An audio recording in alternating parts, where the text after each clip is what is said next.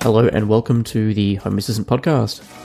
This is episode 2021.5. My name's Phil. Joining me as usual, I have Rohan. Good morning. Hello, how's it going? This episode is sponsored by Home Assistant Cloud by Nabu Casa.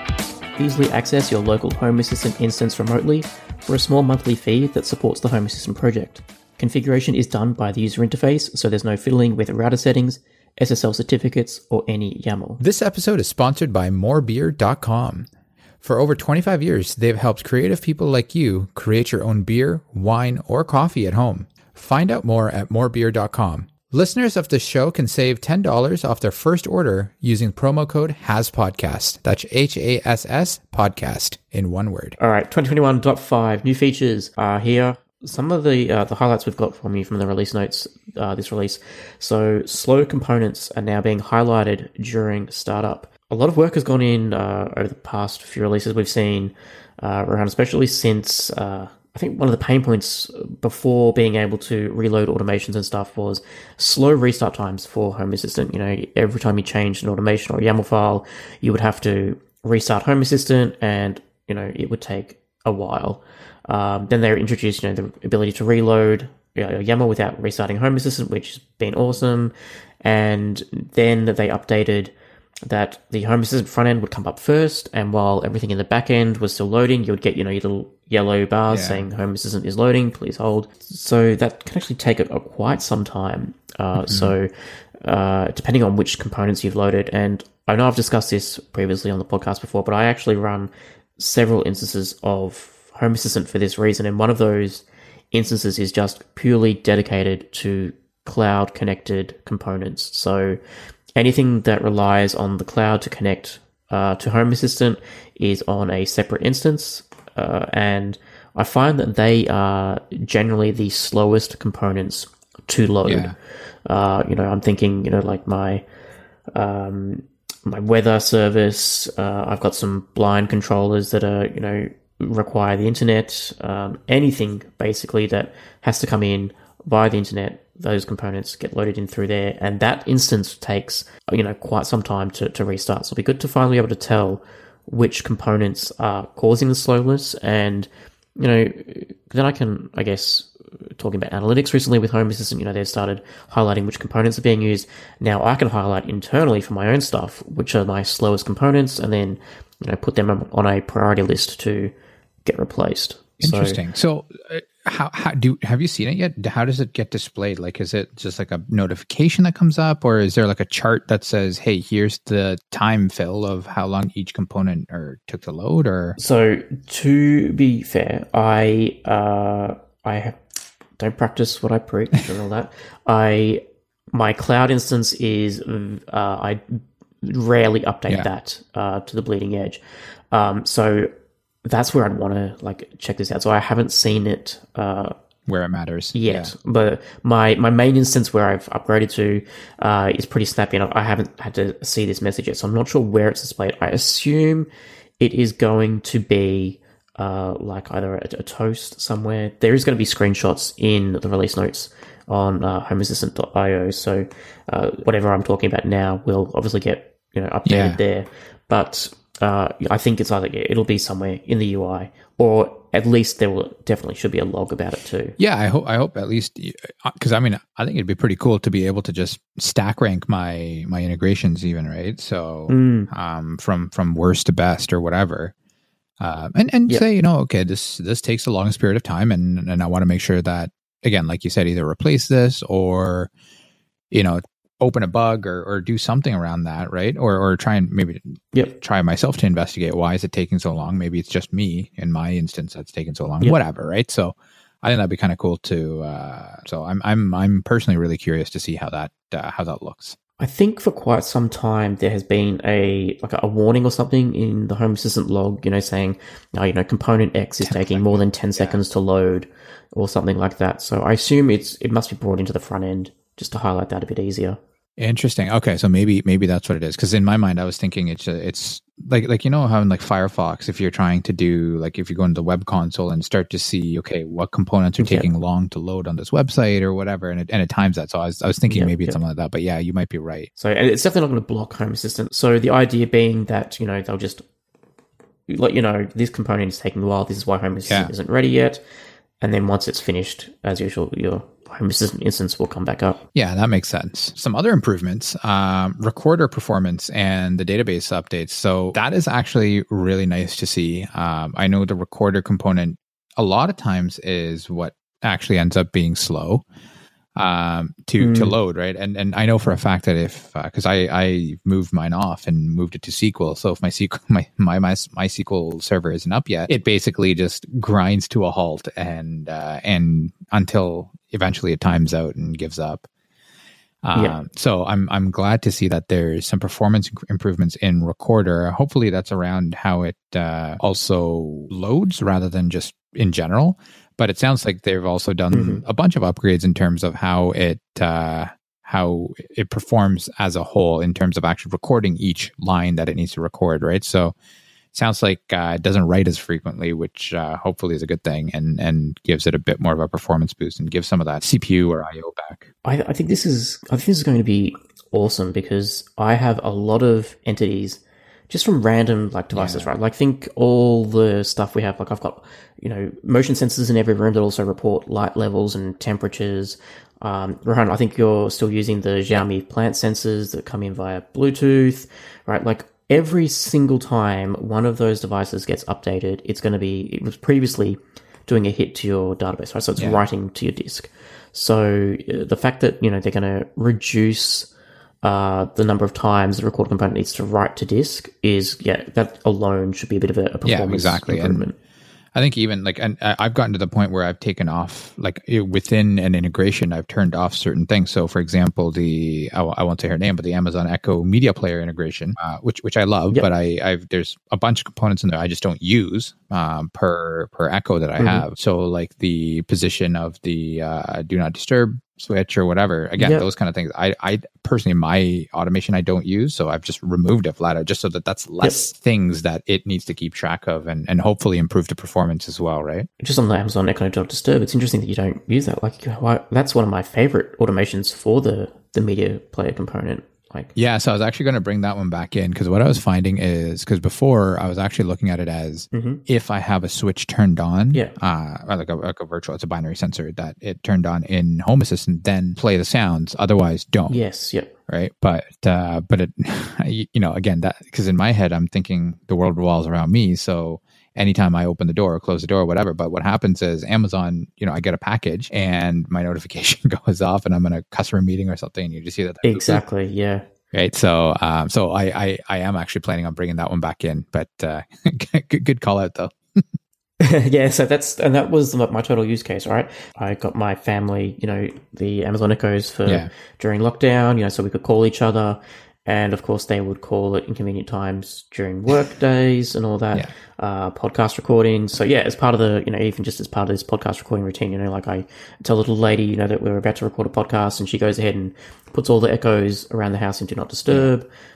Same if my Google Calendar says I'm working from home and it's, during work hours, Do Not Disturb is flipped on in my office so that, if I'm on a call, that doesn't happen. I am thinking of even, going down a bit, fine-tuning it a bit. So I think I haven't installed it yet, but there is the macOS app for Home Assistant, which can detect if your camera is being used. Right. I believe that was a feature that's promised. I'm hoping it's there. It just comes in as a sensor to Home Assistant so that if my camera is on, then I'm obviously in a meeting. So, once again, flick that on. Yeah.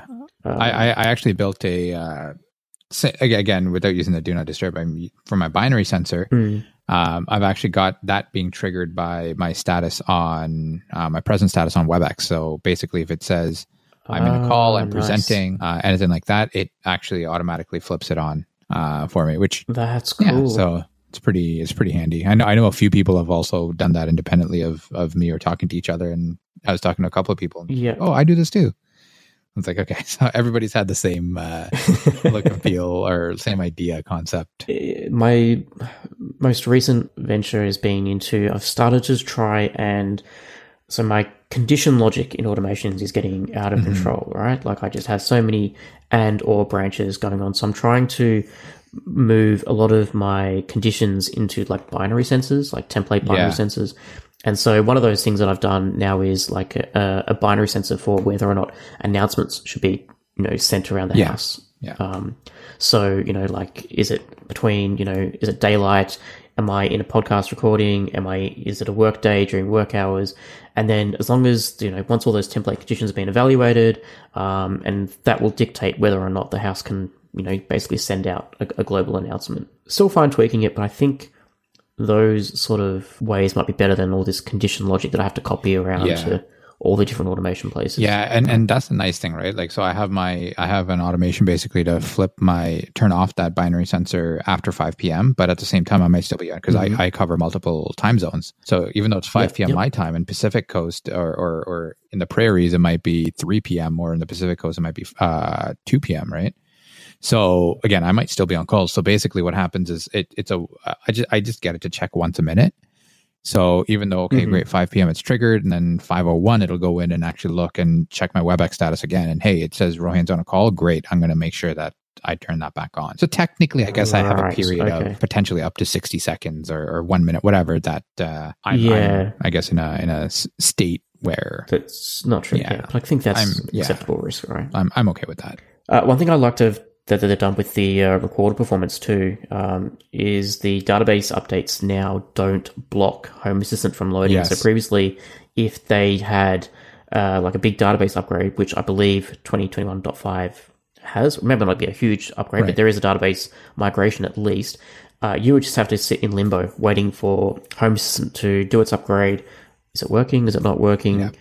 So that is good to see. Yeah, I've never had it fail, but I have had it take a very long time, especially before I moved it to MySQL and I was using just I guess a text file that it uses, right, for NoSQL or whatever by default. Yep. Yeah, and that can take a very long time. So I'm very happy to see that too. Yeah, that's awesome. So there's a new look for the integration dashboard. I believe so if you've started using the UI to manage your integrations in Home Assistant, you'll notice the big cards. They should now be a lot slimmer, and there's a brand new look, and the integrations will now highlight those that rely on the cloud. There will be a little cloud icon in that page, and if it's using a custom component, so if you've either installed something through Hacks or you've created a custom component just for yourself, there will also be a little package icon in that integrations list. So good to see some love coming around into these little user settings. Yeah, it's really nice. I just opened it up as you were talking there, Phil, and I actually like the smaller size. I just think, again, before it was massive and it wasn't really giving me a ton of information. So why is it taking that much space?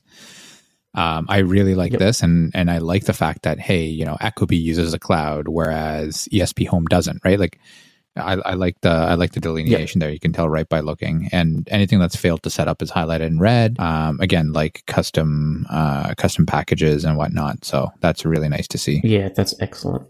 Also, Docker images. So now the Docker images are hosted on the GitHub Container Registry. So you can choose to go from there, or you can still use Docker Hub, which is what it was before. That's what I use, and it's fine. So I don't really need to change anything.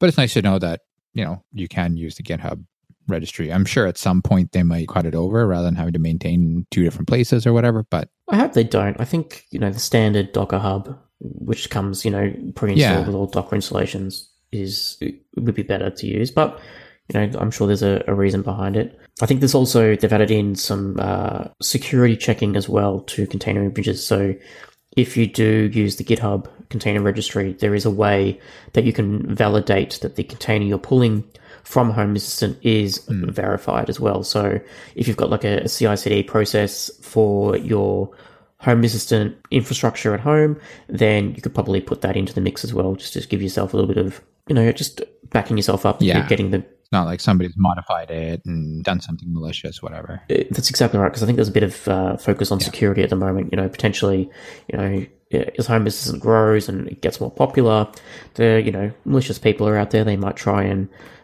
distribute a malicious version of Home Assistant that's designed, to spy on you or sniff traffic along your local network and gain access to your systems that way. So I think that makes perfect sense. Something else coming into Home Assistant this release. So restarting Home Assistant will now display why it isn't restarting. So if you've ever pressed the restart button in Home Assistant and it just won't restart, the button will now give you feedback as to why Home Assistant can't restart. It's most likely due towards a broken config, like if you've got a YAML syntax error somewhere. If Home Assistant was to restart, then it just would come back with an error anyway. So restarts should now also be a bit faster. I believe during this month, the team went through the top 35 integrations that are being used by the Home Assistant community, and they were audited to ensure that they restart as quickly as possible. So for everyone that's activated their analytics on Home Assistant, thank you very much. You are directly contributing to a faster Home Assistant. That. Yeah, it's pretty cool. One thing and this is what maybe it's just a Docker thing, but the reset button never worked for me in Docker. I just assume it's a Docker thing, right? And that's why I created HA Dockermon. I'd like for me to have the ability to remotely, with a web URL just to restart a Docker container. So I'm glad to see that the restart button actually gives feedback to people, because I think that's a pain point. It was a pain point for me, right? Like I'd be hitting that reset button for a while. Yeah. So there's, especially in this context, there's two restarts, right? One is restarting Home Assistant as an application, and one is restarting the entire container as a whole, right? So, because I know I use I actually just created like a services portal, so just like a monitoring portal, just so I can see, what's going on with Home Assistant. Is there anything messed up or anything like that, right? So right now I'm looking and my, what's it called? My Zigbee adapter just didn't come online for some reason, which is great. But in there, I have a restart services button there too, right? So when I restart the system, it just calls Home Assistant.restart or whatever, which is the application. But I do find that doesn't always work either. Sometimes I can smash that a few times and it still doesn't work. So it'd be nice to see why that's the case. I have a feeling also that because Home Assistant is tied to the Docker command, like if Home Assistant app restarts in that container, then technically the whole container needs to close down anyway, right? Does it though? I don't believe it does. I might be wrong, but yeah, and I'm pretty sure I would have to see the Docker file. I haven't looked at the Home Assistant Docker file in quite some time, and I'm sure someone more knowledgeable will talk to me about it. But when like the application inside the Docker container crashes, the whole container dies, right? So in a Docker context, I guess it would make sense why the reset button wouldn't work. So the services thing that you've created, is that like, are you using any software to do that, or is that something? No, it's just. I guess I misrepresented that. It's basically just another page in Lovelace that I have that just gives me uptime, breaking changes, so I know if it's crashed or whatever. Nice. Any updates on hacks? Any updates on Home Assistant itself, and then like all of my pertaining Docker services that I run, right? So because I run everything independently, so Home Assistant itself, MQTT, MySQL, which just restarted as I'm looking at it. So you can see it works. Node-RED, that kind of stuff, right? So I have all. Yeah, nice. Actually, because I was going to say to you, why aren't you just using a Lovelace view? Sorry, that is what I'm doing. I've actually, I've taken it to the next level, and so obviously I've got multiple instances, which means they're running on multiple hosts. And so I've started using like port scanning from one machine to another to determine if a container is up on. So right now, like for example, I've got, like Sonar, LiDAR, Radar running behind a VPN in my Synology NAS. And if the VPN container goes offline, they lose access to the internet. Everything dies, yeah. Yeah. But that doesn't necessarily mean that those containers go down. So when the VPN reconnects, they don't have access to the network anymore. But from a Docker perspective, they're up, they're healthy, they're running perfectly. So now what I've done is I've got Home Assistant, and it goes through and it checks all the ports that I have in my Compose file. I obviously have to do them manually, but it goes in and just sees, right, is this port open? Can I connect to it? Is Grafana online? Is MySQL online? And that way it just becomes a binary sensor in Home Assistant. And if it detects, all of a sudden, oh, I can't access that port anymore, it can then use HA-Document to go out and do a container restart on those. Or it will send me an alert on my phone saying, hey, this container is offline. It shouldn't be. You need to go in and see what's up with it. So I haven't looked to see if there's a integration for it, but HTTP ping is can kind of do that, where it basically it essentially just runs it tries to create an HTTP not a transaction, but basically what it does is try to create an HTTP connection to that service. But can it do it on a specific port though? I don't see why it couldn't. Like you mean like how Home Assistant runs out 8123 as an example? Yeah, exactly. I don't see why it couldn't, but so I believe like when you're doing like a ping, it's just doing like a certain port that is just saying, is this host online? Ping is just ICMP that it uses, right? So it's just a standard. Yeah. But this, it looks like you can do port. So it's like, because in the example, they just say like your host :8080. So yeah, you can totally do ports. Ah, interesting. All right. Well, I am doing some, very random curl calls, all using like command line centers, binary sensors, just to go out and see. And so I've also started extending that around. So I have the Plex service running on the Synology, which I've noticed randomly will go offline. Yeah. Right. And also like just because, and I've had to take it to another level in that just because I can access 32400, which is the Plex port through the web browser, doesn't mean it finishes loading. So I've had to start doing some crazy, curl calls, timeout checks, and all that. It's just because the port's open doesn't mean that the page will finish loading. So I've got all that running in Home Assistant now. So then, a problem binary sensor gets raised, and I've got a SSH shell command that will log into the Synology NAS and execute a package restart service. I haven't got that working completely yet, but at least it's almost there. Nice. That is actually really cool. I might steal some of that from you at some point. Yeah. I'll leave some code in the show notes for anyone that's interested. I think that might be interesting for more than just me too. Yeah. Yeah, because it's just awesome. Like the last thing I want to do is turn the TV on and go into Plex, and it says nothing's available. Yeah. And then I have to get up. It becomes a whole issue. Or if it's my wife that wants to watch TV, of course, it's at the most inconvenient time. Yeah. As quicker I can get, notified that there is a problem, that I can fix it before someone else notices, the better. Yeah, exactly. And so that's been, I've just been adding binary sensors and curl calls everywhere. It's been awesome. That's cool. Yeah, I might steal that and add it to my status page. Yeah, definitely. My systems page, whatever you want to call it. I actually have a couple of cool things in there too. Like I have something that because at some point I was having issues with notifications and I was testing it obviously at like 3 a.m. when my partner, she was sleeping, and then the notification went off, and that didn't work out too well for me. Nope, I bet. So now I can trigger test notifications, but it's behind like a locked button that I have to press and hold for 3 seconds, and then it pops up going, "Are you sure?" and then I can do that. That's awesome. And I have that for the Amazon Echoes as well, so it's kind of fun. Yeah. All right, let's talk about some integrations. So some of the newer integrations that are come in.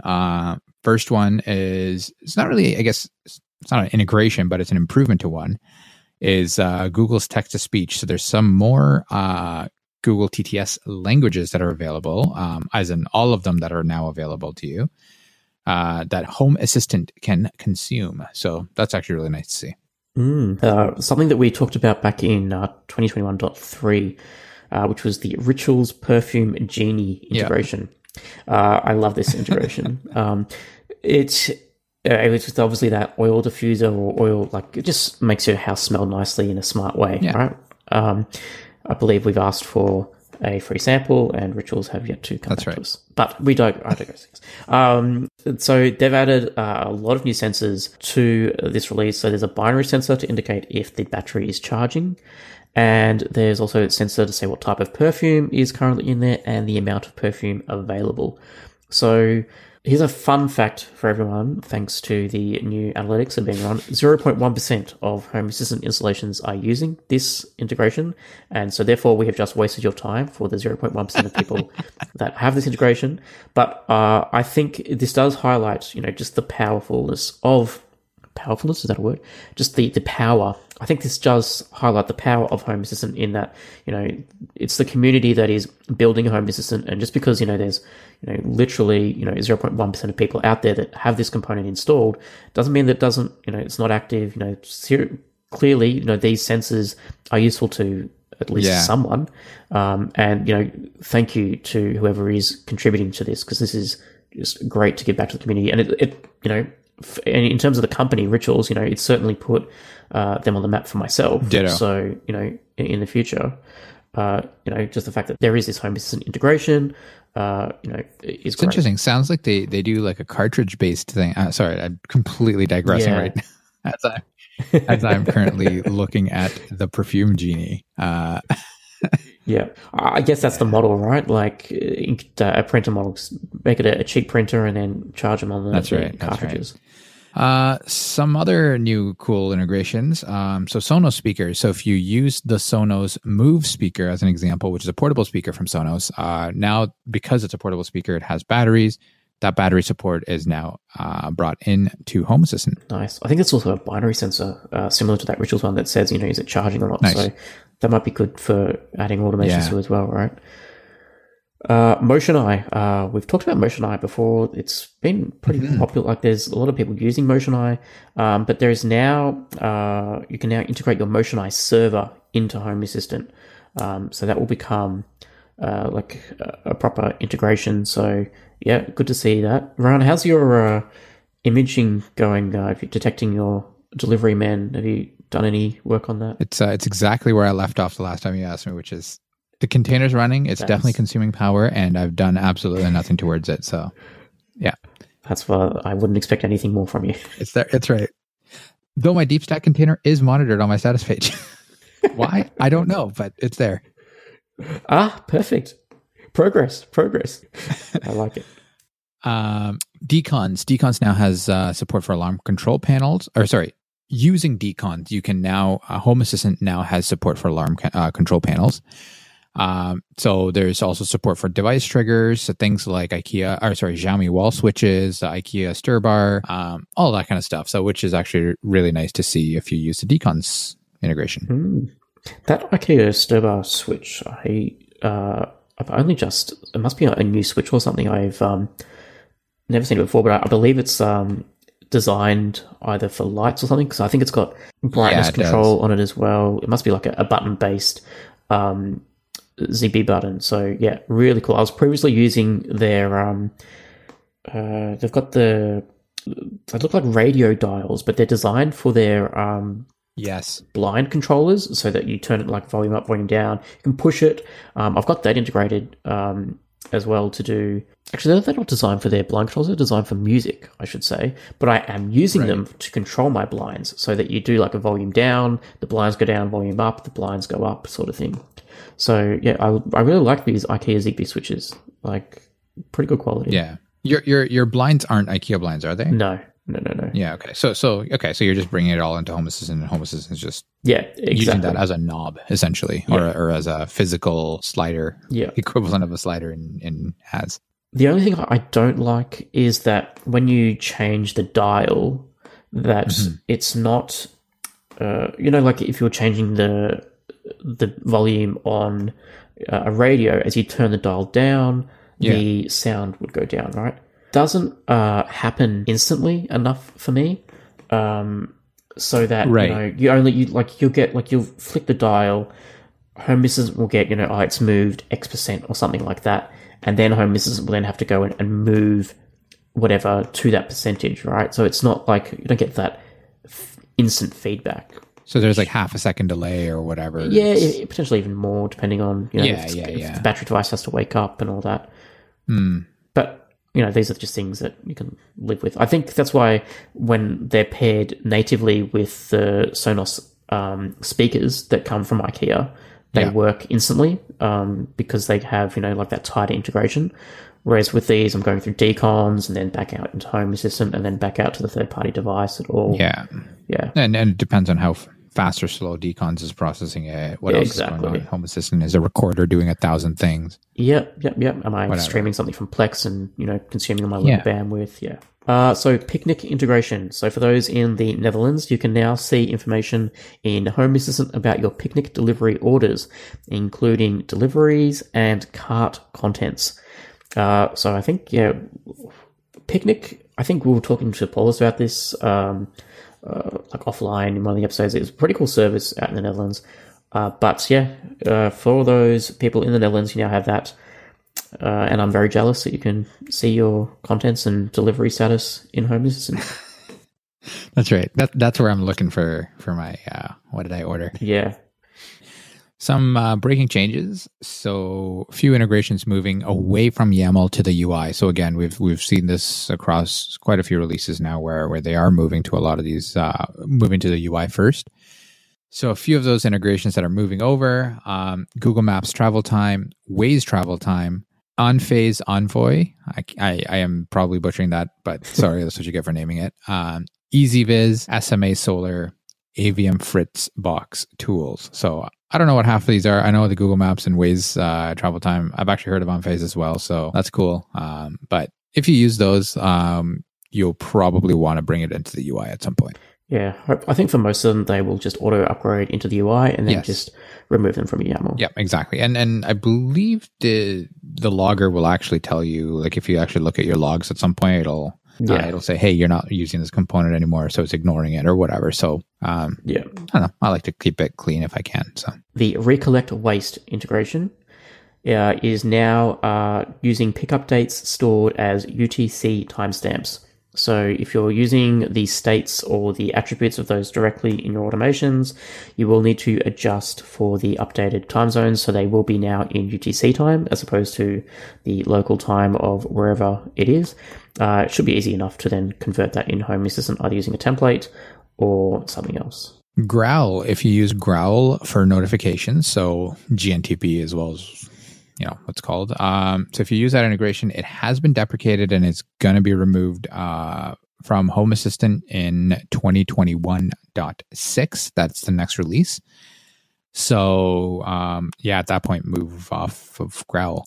I believe that whole project has shut down, which is sad to see. That was pretty popular. Yeah, I haven't followed it, but it is sad to see. I used to use it back in the day for notifications of whatever. Hey, this thing downloaded or whatever, right? So I think, if you are looking for something that you can use for notifications, Home Assistant have a whole bunch of notification platforms from Facebook Messenger, Pushbullet, all that. But even the Home Assistant apps, I was mentioning before the macOS app for Home Assistant, and that's another reason I would want to install that app is just to have the ability to have notifications come in into my Mac on my screen as opposed to my phone.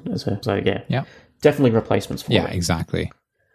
Ecobee climate devices will change the reported temperature precision to their current temperature attribute from whole degrees to a 0.1 degree increment.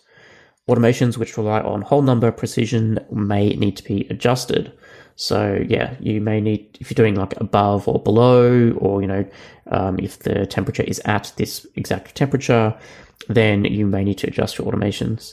I think 0.1 degree increments makes sense. Get a little bit more fancier. Yeah.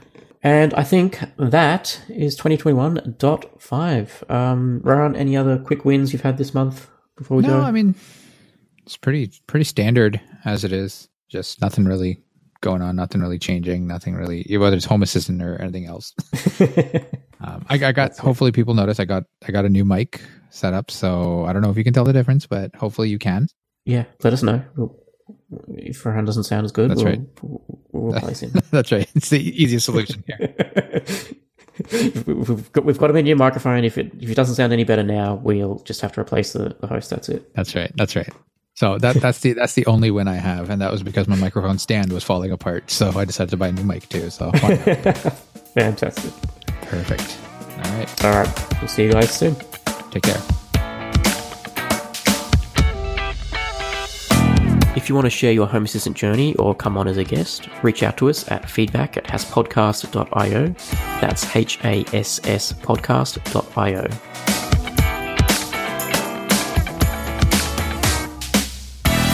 The Home Assistant podcast is hosted by Phil Hawthorne and myself, Rohan Karamandi.